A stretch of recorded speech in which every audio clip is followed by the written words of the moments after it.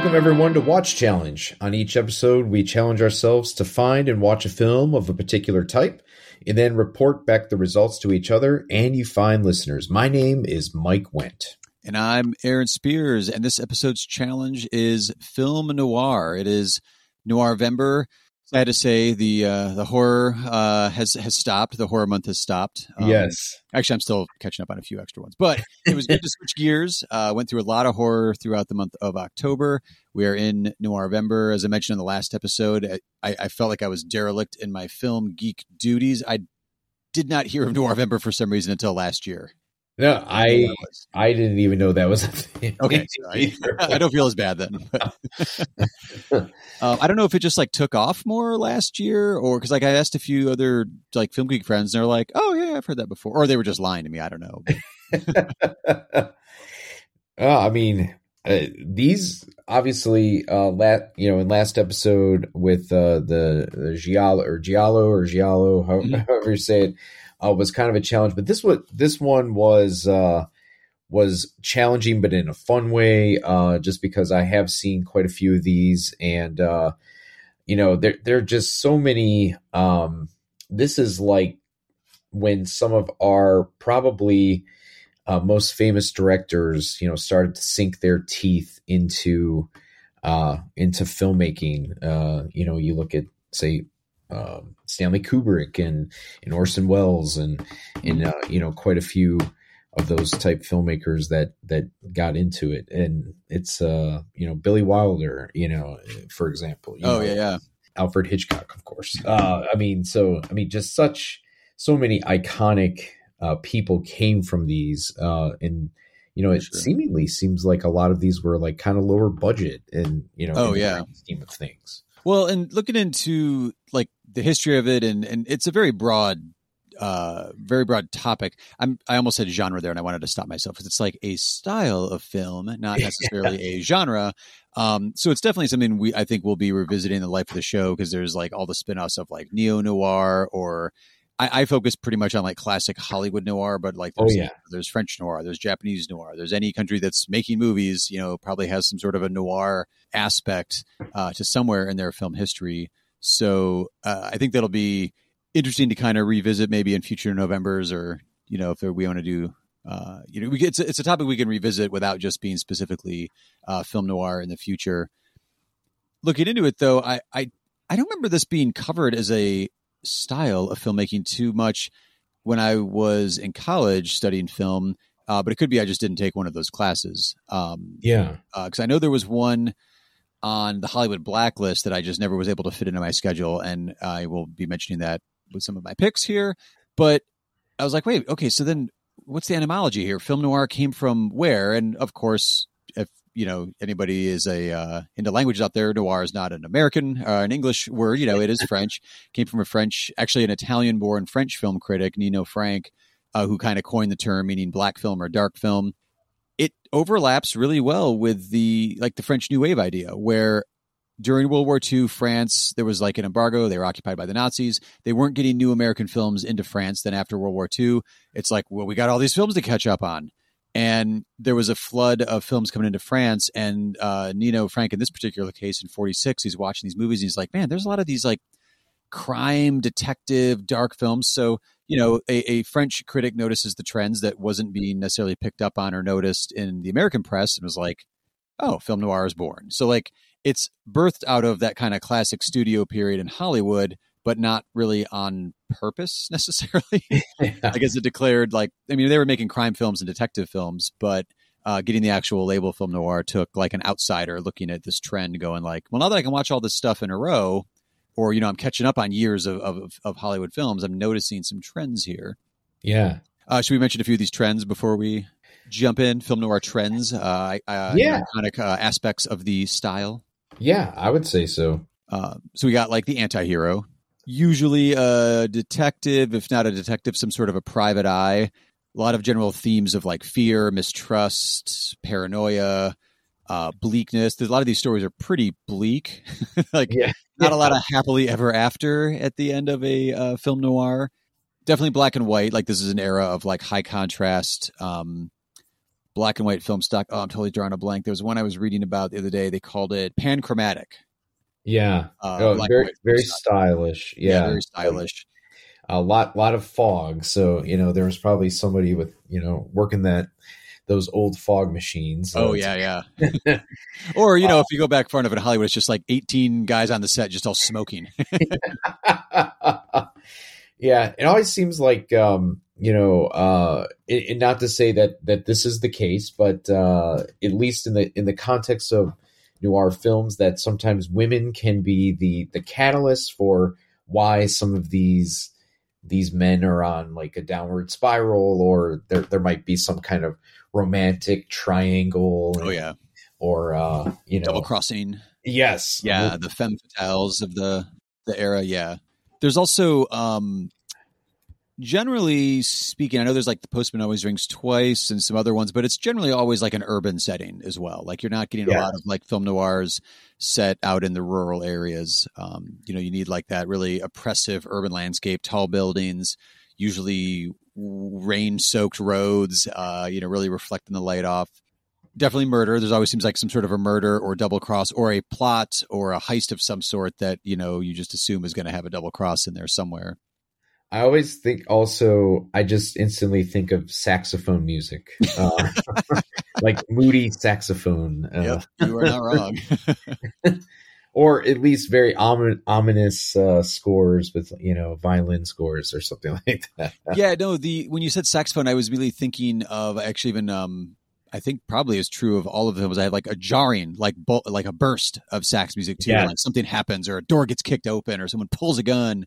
A burst of music there, not quite jump scare level, but like, hitting that saxophone pretty hard. Yeah. And narration seems to be a theme oftentimes, like the lead character, perhaps if they are private eye, will have some kind of, it was a Friday and I saw her. That's you know what I mean? Like, for sure.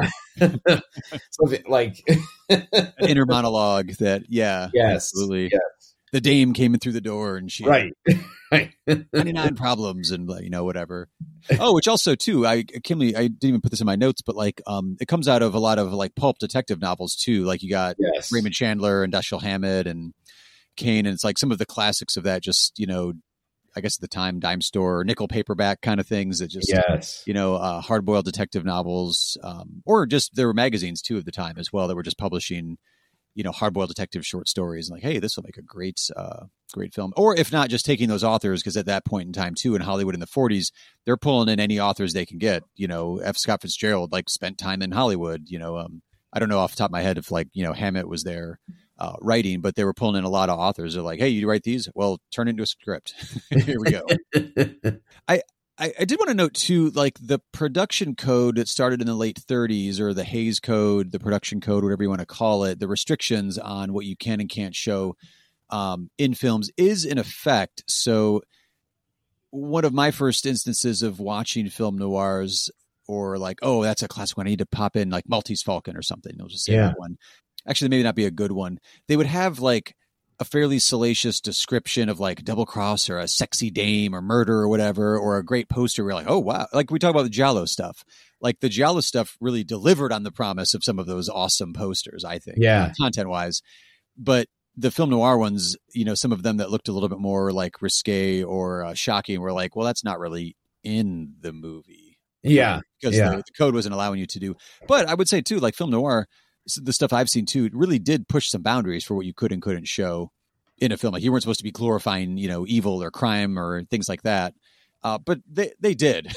Yeah. But they were punished or dead by the end. So, that's how they got around some of those. Well, yeah, it's like there's not a lot of blood, but there is a considerable amount of violence in some of these. But it's like, they, tastefully do, incorporate the violence without a lot of that blood. Yeah. A lot of gunshots and somebody grabs their stomach and then falls over dead. So any honorable mentions, Mike? Any ones you want to shout out before we do our official Watch Challenge picks? Absolutely. So my first honorable mention is one of those directors that I mentioned got his start, or this was around the time that he got his start, was Stanley Kubrick's The Killing. Just a wonderful crime film that basically revolves around a 5-man team who plan to execute this a racetrack robbery. And boy, it is highly influential.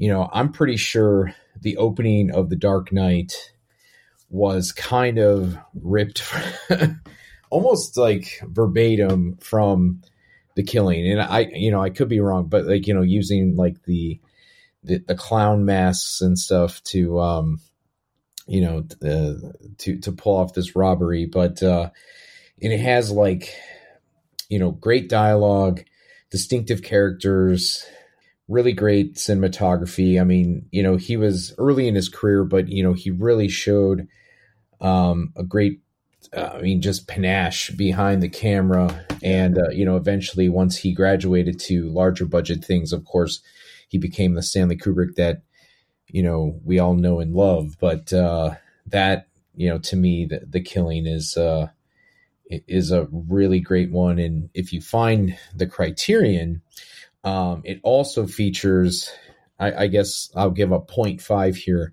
but Killer's Kiss, which was a movie that was released the year before, it's a noir about, this boxer. I don't recall most of the rest of the script, but I just remember I really liked it.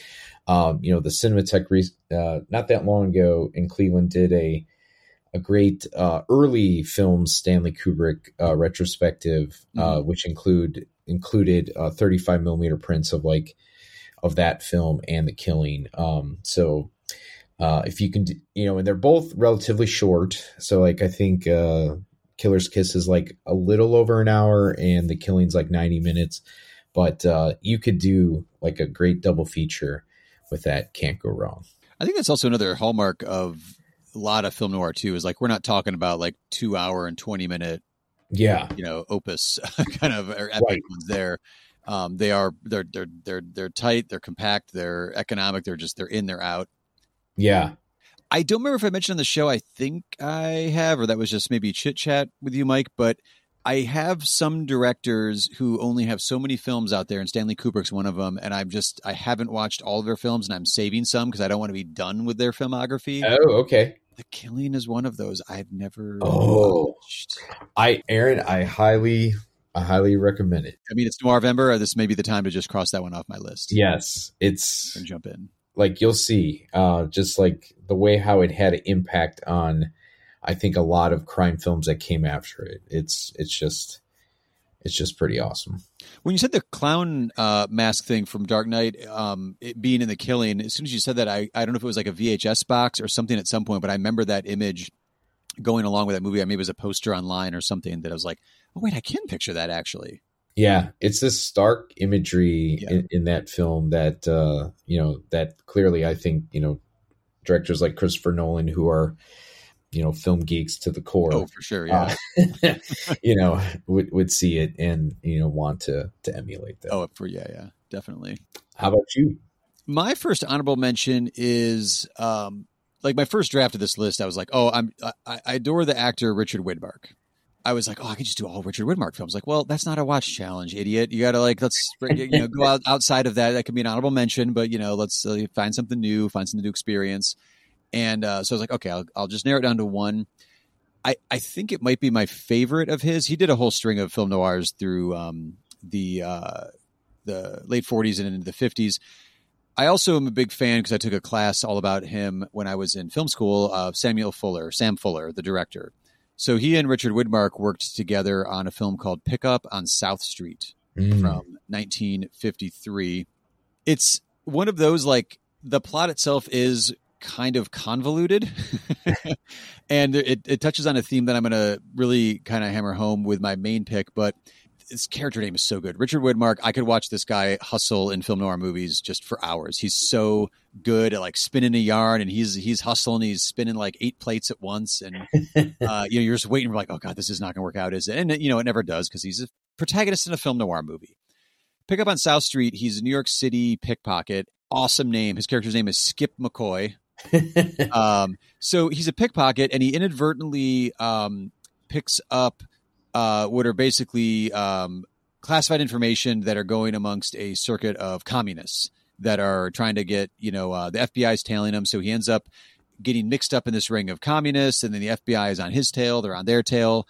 But he's also a hustler, so he kind of knows how to, shifting allegiances and like place blame here and there and moving around. I think it's like there's an ex-girlfriend involved at some point. Yeah. But she's now running this ring for her new boyfriend, and it's just awesome. It's like double crosses and triple crosses and quadruple crosses, and you never know really what where allegiances lie. But Sam Fuller does this great thing where he hits all the film noir buttons we just mentioned as far as the aesthetics go, but also has you cheering for this like pickpocket who's kind of in over his head, but is clearly capable of conning everybody.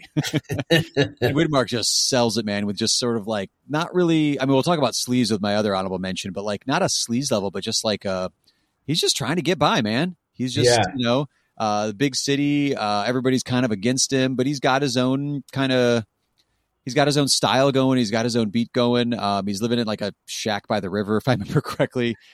But there's also this really interesting performance in there, not the femme fatale performance that Jean Peters does, but Thelma Ritter, who people probably remember from like Rear Window or All About Eve. Yeah. As a kid, she was like the lady in Miracle on 34th Street, the older lady. She is like, if you watch The Wire, she has real strong vibes of Bubbles, like the guy who's like, she's not on drugs in the movie necessarily, but she's like on the street. She's selling like bootleg ties or something to guys, but she's the person who knows everybody. And so he goes to her for information. She gives out information. Man, it is just like the most, not depressing, like the most pull at your heartstrings performance. Cause like you got this older lady, she's just trying to get by. She's at the center of it.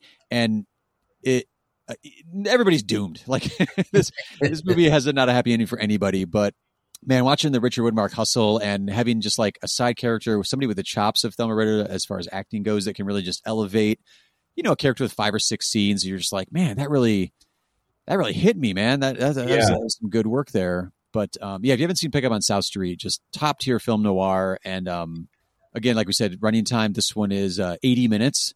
Wow. Feels like an hour. It is just boom, boom, boom, boom, boom. And you're just like, you're in for the hustle and you're just kind of hoping you can make it. Yeah, I'll definitely have to add that to my watch list. But again, it's film noir, so that's a fool's errand. My next honorable mention is another one of those directors that I mentioned from, in my opinion, brilliant director Orson Welles, Touch of Evil, which stars Charlton Heston, Janet Leigh. And this, at the beginning of the film, it features, one of the longest, continuous takes. So it's like that. It's like one of those films that often gets shown in like a film class that just shows that the ability that you could have to capture so much in one continuous take, which I think lasts about 6 or 7 minutes. The camera kind of swoops all around, but that is, it's a story of kidnapping and murder, like, right at the border of Mexico. Some of this, I think from what I've read at the time, it was kind of dismissed as a B movie. Like Orson Welles really hamming it up. And that's when he really started to put on weight. Right. Also, like, it was kind of like almost like starting the decline of his career, where he was kind of angering a lot of like Hollywood types, especially after like Magnificent Ambersons and a couple other things where, he was going over budget. He was kind of getting a little moody, and then went to France for a while. But this was like one of his last like studio films with Universal. Charlton Heston is doing like kind of, basically it looks like they really like made his skin look like he was Latin American. Yeah. Or Mexican. And he's kind of given like this accent, but it's a really kind of enjoyable pulpy film. That it's another one where the Cinematheque did an Orson Welles retrospective. And I just really enjoyed watching this one again. And if you've never seen this one, I would highly suggest it. It's I don't know, it just shows like it's probably the tail end of the height of noir, in the 58 or so, but really kind of a little bit trashy, I guess you could say. If it's okay to say about an Orson Welles movie, but yeah, definitely one that I would say is on the fun side. Touch of Evil is definitely in that category of I watched it so long ago that might just be like watching it brand new for me at this point. Like I remember watching it after having seen Citizen Kane and just being like, God, this guy can do anything as far as directing goes. But yeah, it's yeah. I honestly I couldn't really tell you everything that happens in it. I just remember liking it, but I couldn't like spout verbatim what it's about really, like without like heavy Wikipedia notes here. But right. I don't want to bore our listeners. But well, that actually holds true for my other honorable mention as well. This one, so Pick Up on South Street and Sweet Smell of Success from 1957 are just two of my 5-star gets a heart, letterboxd rating for me, film noir movies. Sweet Smell of Success, I only watched for the first time maybe like 2 years ago. Wow. I've been slowly realizing that I'm a huge Burt Lancaster fan. And like I mentioned with Kubrick, like I'm not rushing through his film. Well, there's also a lot more to watch when it's Burt Lancaster, but everything from early Burt Lancaster up to like local here, like I've just like, man, I don't think I've watched a movie where I have not enjoyed a Burt Lancaster performance. And I don't know why I put off Sweet Smell of Success either, because it's also a subgenre of movies I adore, which we're definitely going to have to tackle at some point, which is like journalism movies. Mm-hmm. Love some journalism movies. In this case, you've got Burt Lancaster playing J.J. Hunsaker, who is a, what do you call, like kind of a gossip columnist for basically Broadway. So also another love of mine, like live theater. Supposedly he's based on Walter Winchell. I haven't looked too deeply into that. I don't know if that was just one critic I read that referenced that it's kind of seems like this guy.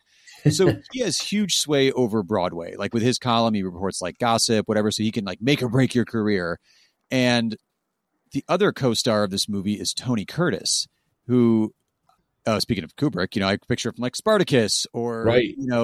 Other movies. He is the sleaziest you'll ever see Tony Curtis in this movie. Just like he uses people like, oh God, it's just gross. Like he's prostituting out friends of his just because like he can get a favor from somebody else. You're like, gross, man. But at the same time, also this is 57. So we're getting a little bit away from that. Like the production code's still in effect, but it's starting to bend a little bit. Sure. It's still no more than PG-13 by our current standards, but it does get a little bit seedier. And you also get some great New York City cinematography of like Broadway. And again, like those wet streets and just like the vibrant colors of, black and white contrast, because you have all these vibrant colors going on. It is a black and white film. But Burt Lancaster's character, J.J. Hunsaker, gets Tony Curtis's character, Sidney Falco, wrapped up in a plot because Hunsaker doesn't care for the jazz musician that his younger sister is about to, potentially marry, but in a deep, in a relationship with. And so he enlists Falco, the Tony Curtis character, to help him orchestrate this plot to like break it up. And the only reason that Falco wants to do that is because he himself, he knows the power that Burt Lancaster's character has and holds sway over Broadway. So he's like, oh, okay, well, I'll get this up, and then I'm in with this guy, and then my career is going to take off. So it's all just like this backstabbing and plot, not necessarily like plot twists, but like the backstabbing and double crossing, and you're not really sure who's going after who. And then will this sleazeball actually have a line in the sand where he's just not going to do something? You're like, I don't think he will, but so it's kind of this interesting back and forth. And Burt Lancaster's character in this one is so much fun to watch because it's not chewing the scenery the way like a Nicolas Cage would chew the scenery, but he just commands the scenes that he's in, not with like, real showy acting. It's actually pretty like subdued and subtle for the most part. Yeah. But like, you can just see like the way people are acting around him, like, oh man, he just like anything in his orbit is like, I have the power. I control this. You get to see how little rumors can be planted in newspapers or in articles, and then the ripple effects those have. And just like, oh, that guy's career is done now. Oh, that this now. But it's just fascinating kind of back and forth. The only box it kind of doesn't check for film noir could potentially be like femme fatale, but there's some female characters in it that are kind of well used. Tony Curtis uses several of them. Specifically one character, which, I don't want to do any spoilers necessarily for it, but it maybe is a little bit light on the femme fatale thing, but like everything else, the urban setting, the backstabbing, the anti-heroes, the bleakness, the paranoia, the rumor, the power of people, like it's all kind of there, but it does eschew that private detective or detective story line for like a journalist line, which I kind of dig. It was really fun. That's cool. And also, since we're checking time, this one does clock in at a hefty 97 minutes. So a little bit longer on this. So what movie did you end up picking? So I ended up picking, this was, True Watch Challenge. I wanted to watch something for the first time, and I have a long list of film noir. And as I mentioned, the blacklist and communism and Hollywood ruined a lot of careers. And the film I ended up picking actually ruined several careers. It's not funny, but I can't believe the tentacles that like the House Un-American Activities Committee and blacklisting had, even just over this movie in particular. I had not heard about it until I was doing some film noir research. It's called He Ran All the Way. Okay. John Garfield, a frightened killer whose luck ran out. Being hunted down like a mad dog, frantically searching for a hole to hide in a city where a man can lose himself among millions, find himself in the heart of a lonely girl longing for love. Thanks, I gotta go in now. Don't go. Hey! Don't go. Shelley Winters. She gave him all of her hungry heart. A love that rocks the screen with its dramatic impact. So it stars John Garfield, who is now in that tier with Burt Lancaster. I was like, oh my God, I need to watch all the movies this guy made. Let me do a little bit of the backstory to the movie because the plot itself is fairly simple. So the House Un-American Activities Committee and the communist accusation angles here. John Garfield, actor, this is his final film. He died tragically young at 39 of a heart attack. So this is the last screen performance that you're going to get from him. He came up through the stage and then he got his role in films early on. And he was really early in the school of method acting. And, an actor prepares with Strasberg and that whole crew. So I feel like if this guy would have lived, like he would have been in the same sentence as Brando, I think, with the way his career could have continued. Sure. Well, he was blacklisted, so it would have taken a minute to rebound. But he was called before the House Un-American Activities Committee and he refused to name names and he got blacklisted. There's some writing about how the stress of that, and the accusation was there while this was being filmed. This came out in 51, was being filmed late 51 or late 50, early 51. So there's something about did the stress of that contribute to, heart attack? Who knows? 39 is not the age you want to have a heart attack at. That's very much on the young side. Director of this movie, John Barry, also blacklisted. Speaking of Orson Welles, John Barry worked with Orson Welles. He came up through the Mercury Theater and got a directing career going and ended up blacklisted as well. He went in exile to France and was directing some stuff there. And then oddly enough, the story of his career ended up being the inspiration for Guilty by Suspicion, the Robert De Niro movie about the Hollywood blacklist. So if you watch that movie, I think it's Irwin Winkler movie, if I remember correctly. It's based on John Barry's life, the director of He Ran All the Way.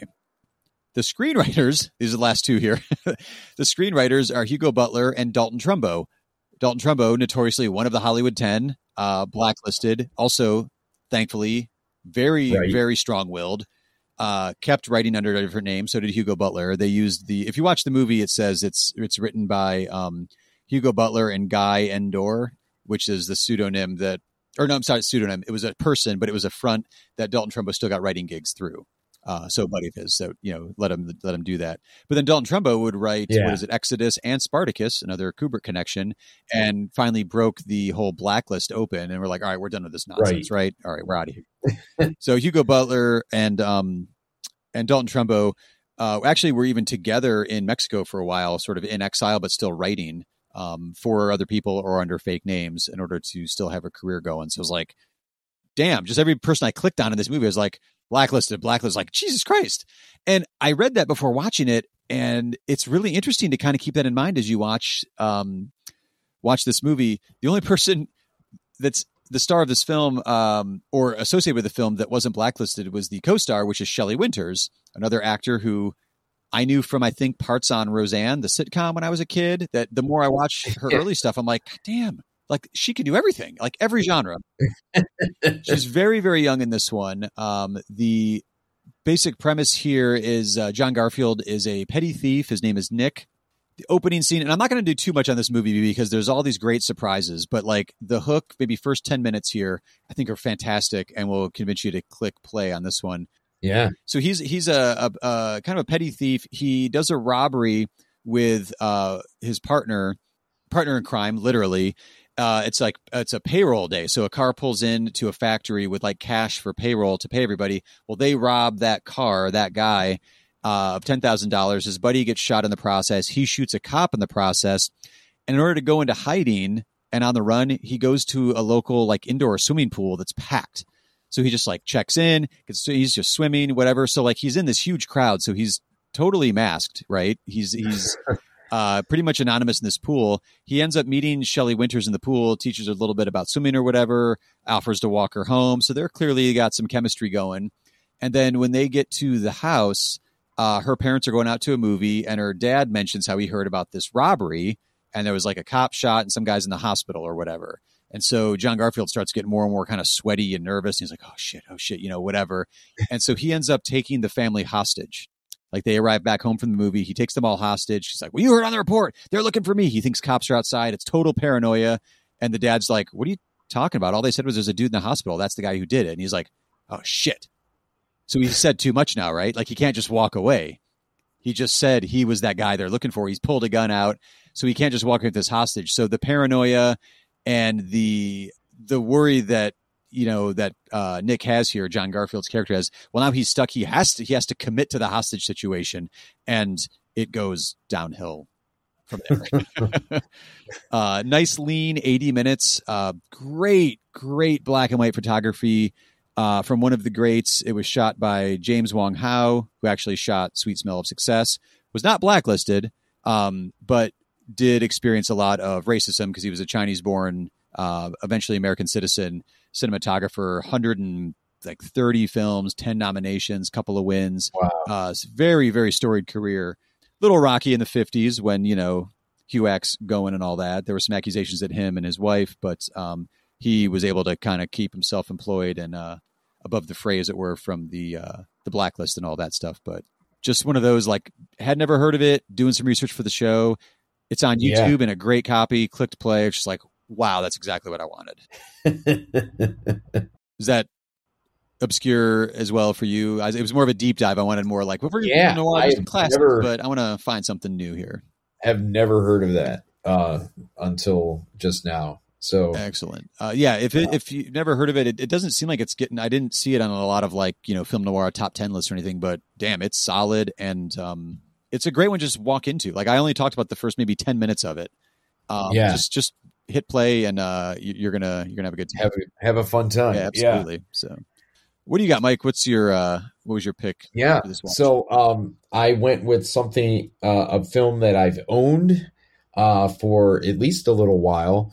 But this maybe sounds like a common theme with me, but had never watched yet. Well, the real question is, was it still sealed or not? It was not sealed. Okay. I will say that I did open it because actually there's like a nice little booklet inside.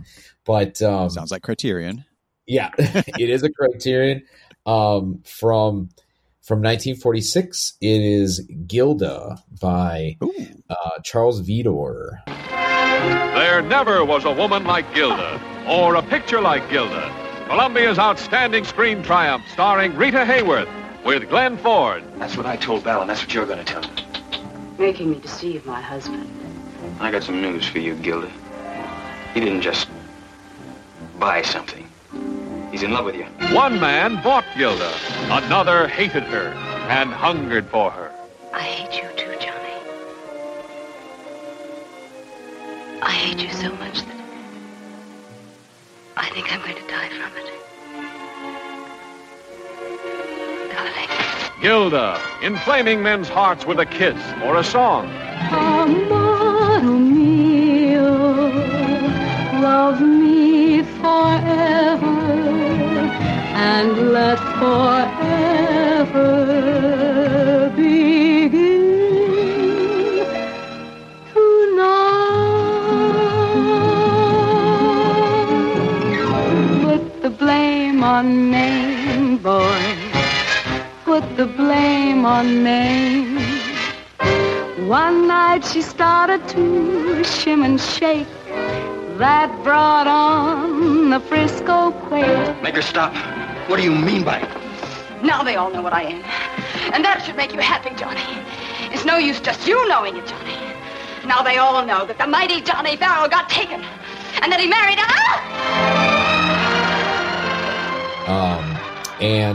I think I was first made aware of Gilda, and I think probably many people were first made aware of Gilda if you're of a certain age from the movie The Shawshank Redemption, where you have a scene where, the prisoners are watching a movie, and Morgan Freeman's watching a movie, and Tim Robbins approaches him, and he's just like, I hear you're a man can get things. And he's like, well, what do you want? He's like, I want Rita Hayworth. And it turns out that he wants the poster of Rita Hayworth. So Gilda is your classic kind of noir in which, Gilda or Rita Hayworth plays the femme fatale in between this, basically you're introduced at the very beginning of the film to this, a guy who's he's like a gambler, but, kind of like a sleazy gambler, kind of like is taking the casino a little bit for a run, so like he's, amassed like quite a bit of money. Mm-hmm. So of course he gets pulled into the office, and then by the end of the conversation, because he's so kind of suave, he ends up getting a job for that particular casino. And when he discovers that the casino owner's wife is actually a former lover of his, so that kind of like starts this. It's kind of an awkward situation of how he got the job anyway. But now he finds out that his new boss, his new boss's wife is his ex, and they have kind of like this. There's this tension between the two, and the gentleman's played by Glenn Ford, who later in his life played Superman or Pa Clark or Kent in the 1978 Superman. But Glenn Ford and Rita Hayworth have this on-screen chemistry. It's like a will they or won't they kind of thing, like throughout the movie, that is so like, it's so sexy. For as sexy as 1946 could be. I kind of wonder if Paul Thomas Anderson was inspired by this movie when he made Phantom Thread, because there's like there's this dynamic between Daniel Day-Lewis's character and Vicky Krieps' character that is like they have an affection for each other, but they also probably would murder each other if they could. And you kind of get the same thing here with Gilda. So eventually there is this, I don't want to give a ton away in case some people haven't seen it, but there is an event that happens that, the two characters eventually get married.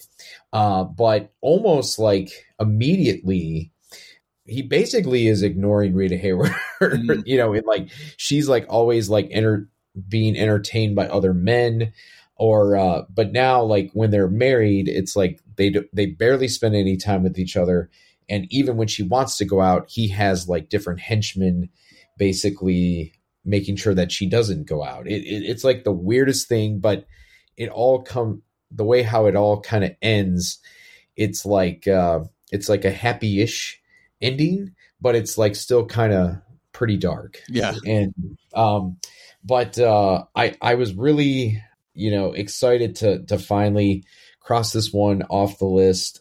You can definitely tell why Rita Hayworth was a star. She owns absolutely every scene that she's in. Oh, yeah. There were a couple times my wife and I were watching it. We're just like, God, she is so pretty. It's like you just couldn't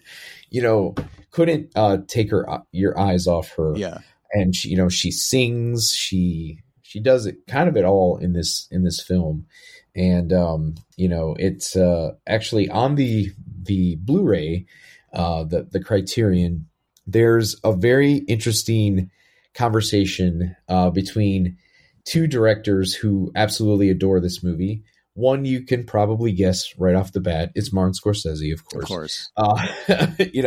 He loves everything or every older noir. But the other one who had a lot of interesting things to say about it, which I was really surprised, it was Baz Luhrmann, of all people.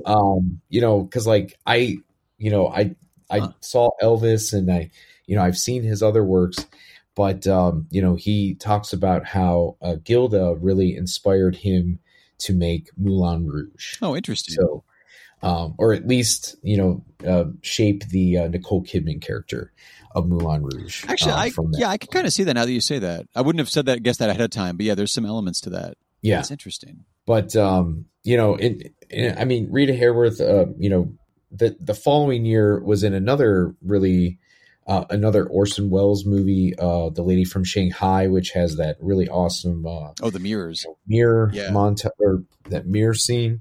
But I think Gilda's probably what she's best known for. But it's like, what a commanding performance, and highly suggest this one. And I think I've done a pretty good job without spoiling some of the twists along the way. She was also so talented as an actress that she not only did some dance scenes with Fred Astaire, but she also had some with Gene Kelly in other movies. So she did everything and was spectacular in all of it. I really remember Gilda's almost in that category of hangout movies to me, where I just had so much, and it's been a while since I watched it, but it was so much fun just watching, mainly Rita Hayworth, obviously, but watching all the character interactions and just sort of hanging out. And then when it was done, what was that about? I'm like, I don't know. Yeah, right. It was just, kind of enjoy, because very few locations really. Yeah. And it is on the lengthier side of noir. It's good point. It's like an hour and 50 minutes. Ooh. But I was never bored. But yeah, you're right. It's like, to give an exact, what does it all mean? I don't know. But, it's just, it's one of those, maybe not every movie has to tie it up in a bow and let you know what it's about. But, right. But I mean, when you're with this kind of company, with these actors who give it their all, it was enjoyable from start to finish. On Letterboxd, the description, or IMDb, that's supposed to be what sells you on the movie. It just says, a gambler discovers an old flame while in Argentina, but she's married to his boss. That's not getting me to click play on anything. I mean, you got the poster there, and I know who's in it, so I'm definitely going for it. But it's are we really here for the plot necessarily? But anyway. So our official watch challenge picks for Film Noir November are He Ran All the Way and Gilda. Aaron, what challenge do we have for us next time? So our next challenge is needle drops, which, if you're unfamiliar with that term, that's when a song kicks in on the soundtrack just at that perfect kind of punctuation for the scene in the movie. So we're going to take a look at some the best needle drop scenes that are out there in films. I have a feeling some 80s movies are going to be on my list, but I will expand out of my reach. Well, I was going to say too, that does limit us. I know you'd mentioned in a previous episode being called out for picking too many recent films in certain cases, but just because it's a class I'm doing right now, I mentioned The Graduate because I'm doing this class on New Hollywood locally here, and needle drops didn't really happen until you've got The Graduate, or Martin Scorsese hits the scene, or Easy Rider, where we weren't using pop music to score films until we get to the late 60s. So Right. For fans of the older stuff, we will get there eventually and with future episodes, but this is going to end up being a bit more of a modern look. For sure. Because the needle drop wasn't around in the 40s or in the silent era, obviously.